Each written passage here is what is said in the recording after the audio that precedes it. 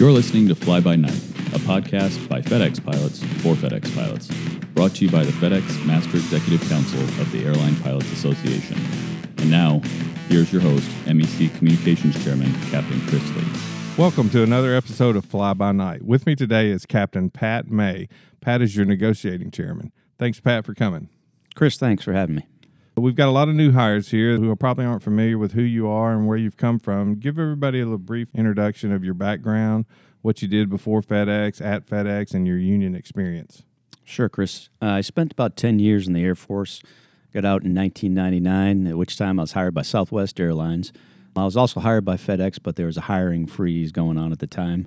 So the bird in hand, story there. So I took the Southwest job and went work for them for about 6 months. I did get a letter from FedEx offering me a class date and decided to come here to FedEx. Started in September of 99. Started as an engineer on the 727. Things were moving fairly quickly at that point, about 6 months, and then about another 7 months as an engineer on the DC-10. After that, upgraded to a 727 first officer. Spent about a year there, and then another 3 years as right seat Airbus first officer. Came back to the 7-2 as a captain at about the 6-7 year point.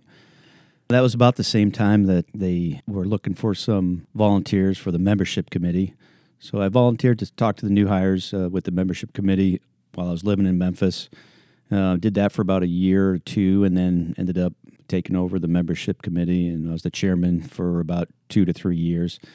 At which point I ended up becoming a 727 line check airman, and then later on upgraded to the 757, but we moved away from Memphis, moved my family back to Massachusetts, became a commuter for a while. At that point, the Cologne base opened up in 2011, so took my wife and 2 kids over to Cologne. I got back into union work at that point. I ran for and was elected as the Cologne block rep in 2011, and I ran for the second term there, which finished us up in Cologne in about 2015. During that time, the Indianapolis base opened up, so my wife and I decided not to be commuters anymore, and we moved back to Indianapolis, at which point, I did the 767 upgrade. In my time over in Germany, I upgraded again to the line check airman job in the 75 and continued that on once I got my hours in the 76 out of Indianapolis.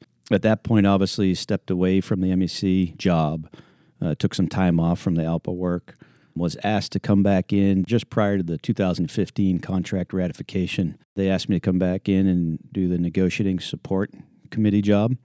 Came in and worked that for about, I guess it was about 6 months total there. Finished up that work in 2015, and shortly thereafter, probably 6 months, I guess it was, that the previous negotiating committee actually resigned their positions. The whole group really had been working on contract negotiations for about 5 to 6 years, if you include the bridge work that they did on the previous contract. So at that point, they decided to step away, and I volunteered to run for the negotiating committee chairman position. Most committee chairmen are appointed by the MEC chairman and then approved by the MEC. How is that process different for the negotiating committee chairman? Yeah, that job is unique. You're actually elected by the MEC, so when the position for negotiating chairman opens up, of course they post like they do every other job, but you actually come in just like you would as if you were running for an officer level position. You interview with the MEC. They have an internal vote, and they vote on the new negotiating chairman.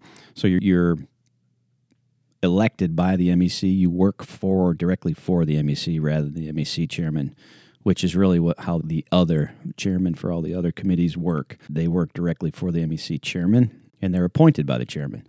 So this clearly delineates responsibilities to the MEC for the negotiating committee. Who do you have currently working with you on your negotiating committee? So in 2016, when I was elected as the chairman, we knew that some of the work at hand was going to be the retirement project or the discussion, the investigation that was going on. So I specifically sought out some expertise on the team that had some experience with it. And so the first person I reached out to was Captain Mike Waskalnis. He's currently an Airbus standards pilot. But, Mike has a lot of experience to begin with. He's also an ERISA attorney He worked with the American Airlines pilot on their contract, and he more recently worked with the UPS pilots through their negotiations, specifically on their retirement. So Mike joined the team in 2016 when I took over. We also had Jim Plover on the team as well, and Jim had a master's degree in accounting background. Since then, Jim has stepped away and gone over to the schoolhouse to become an instructor. I filled Jim's position with 767 Captain Rich Brown, who's new to the team. He's been around FedEx for about 18 years, but another math guy with that background that's helpful for certainly a lot of the economic work we do in our committee.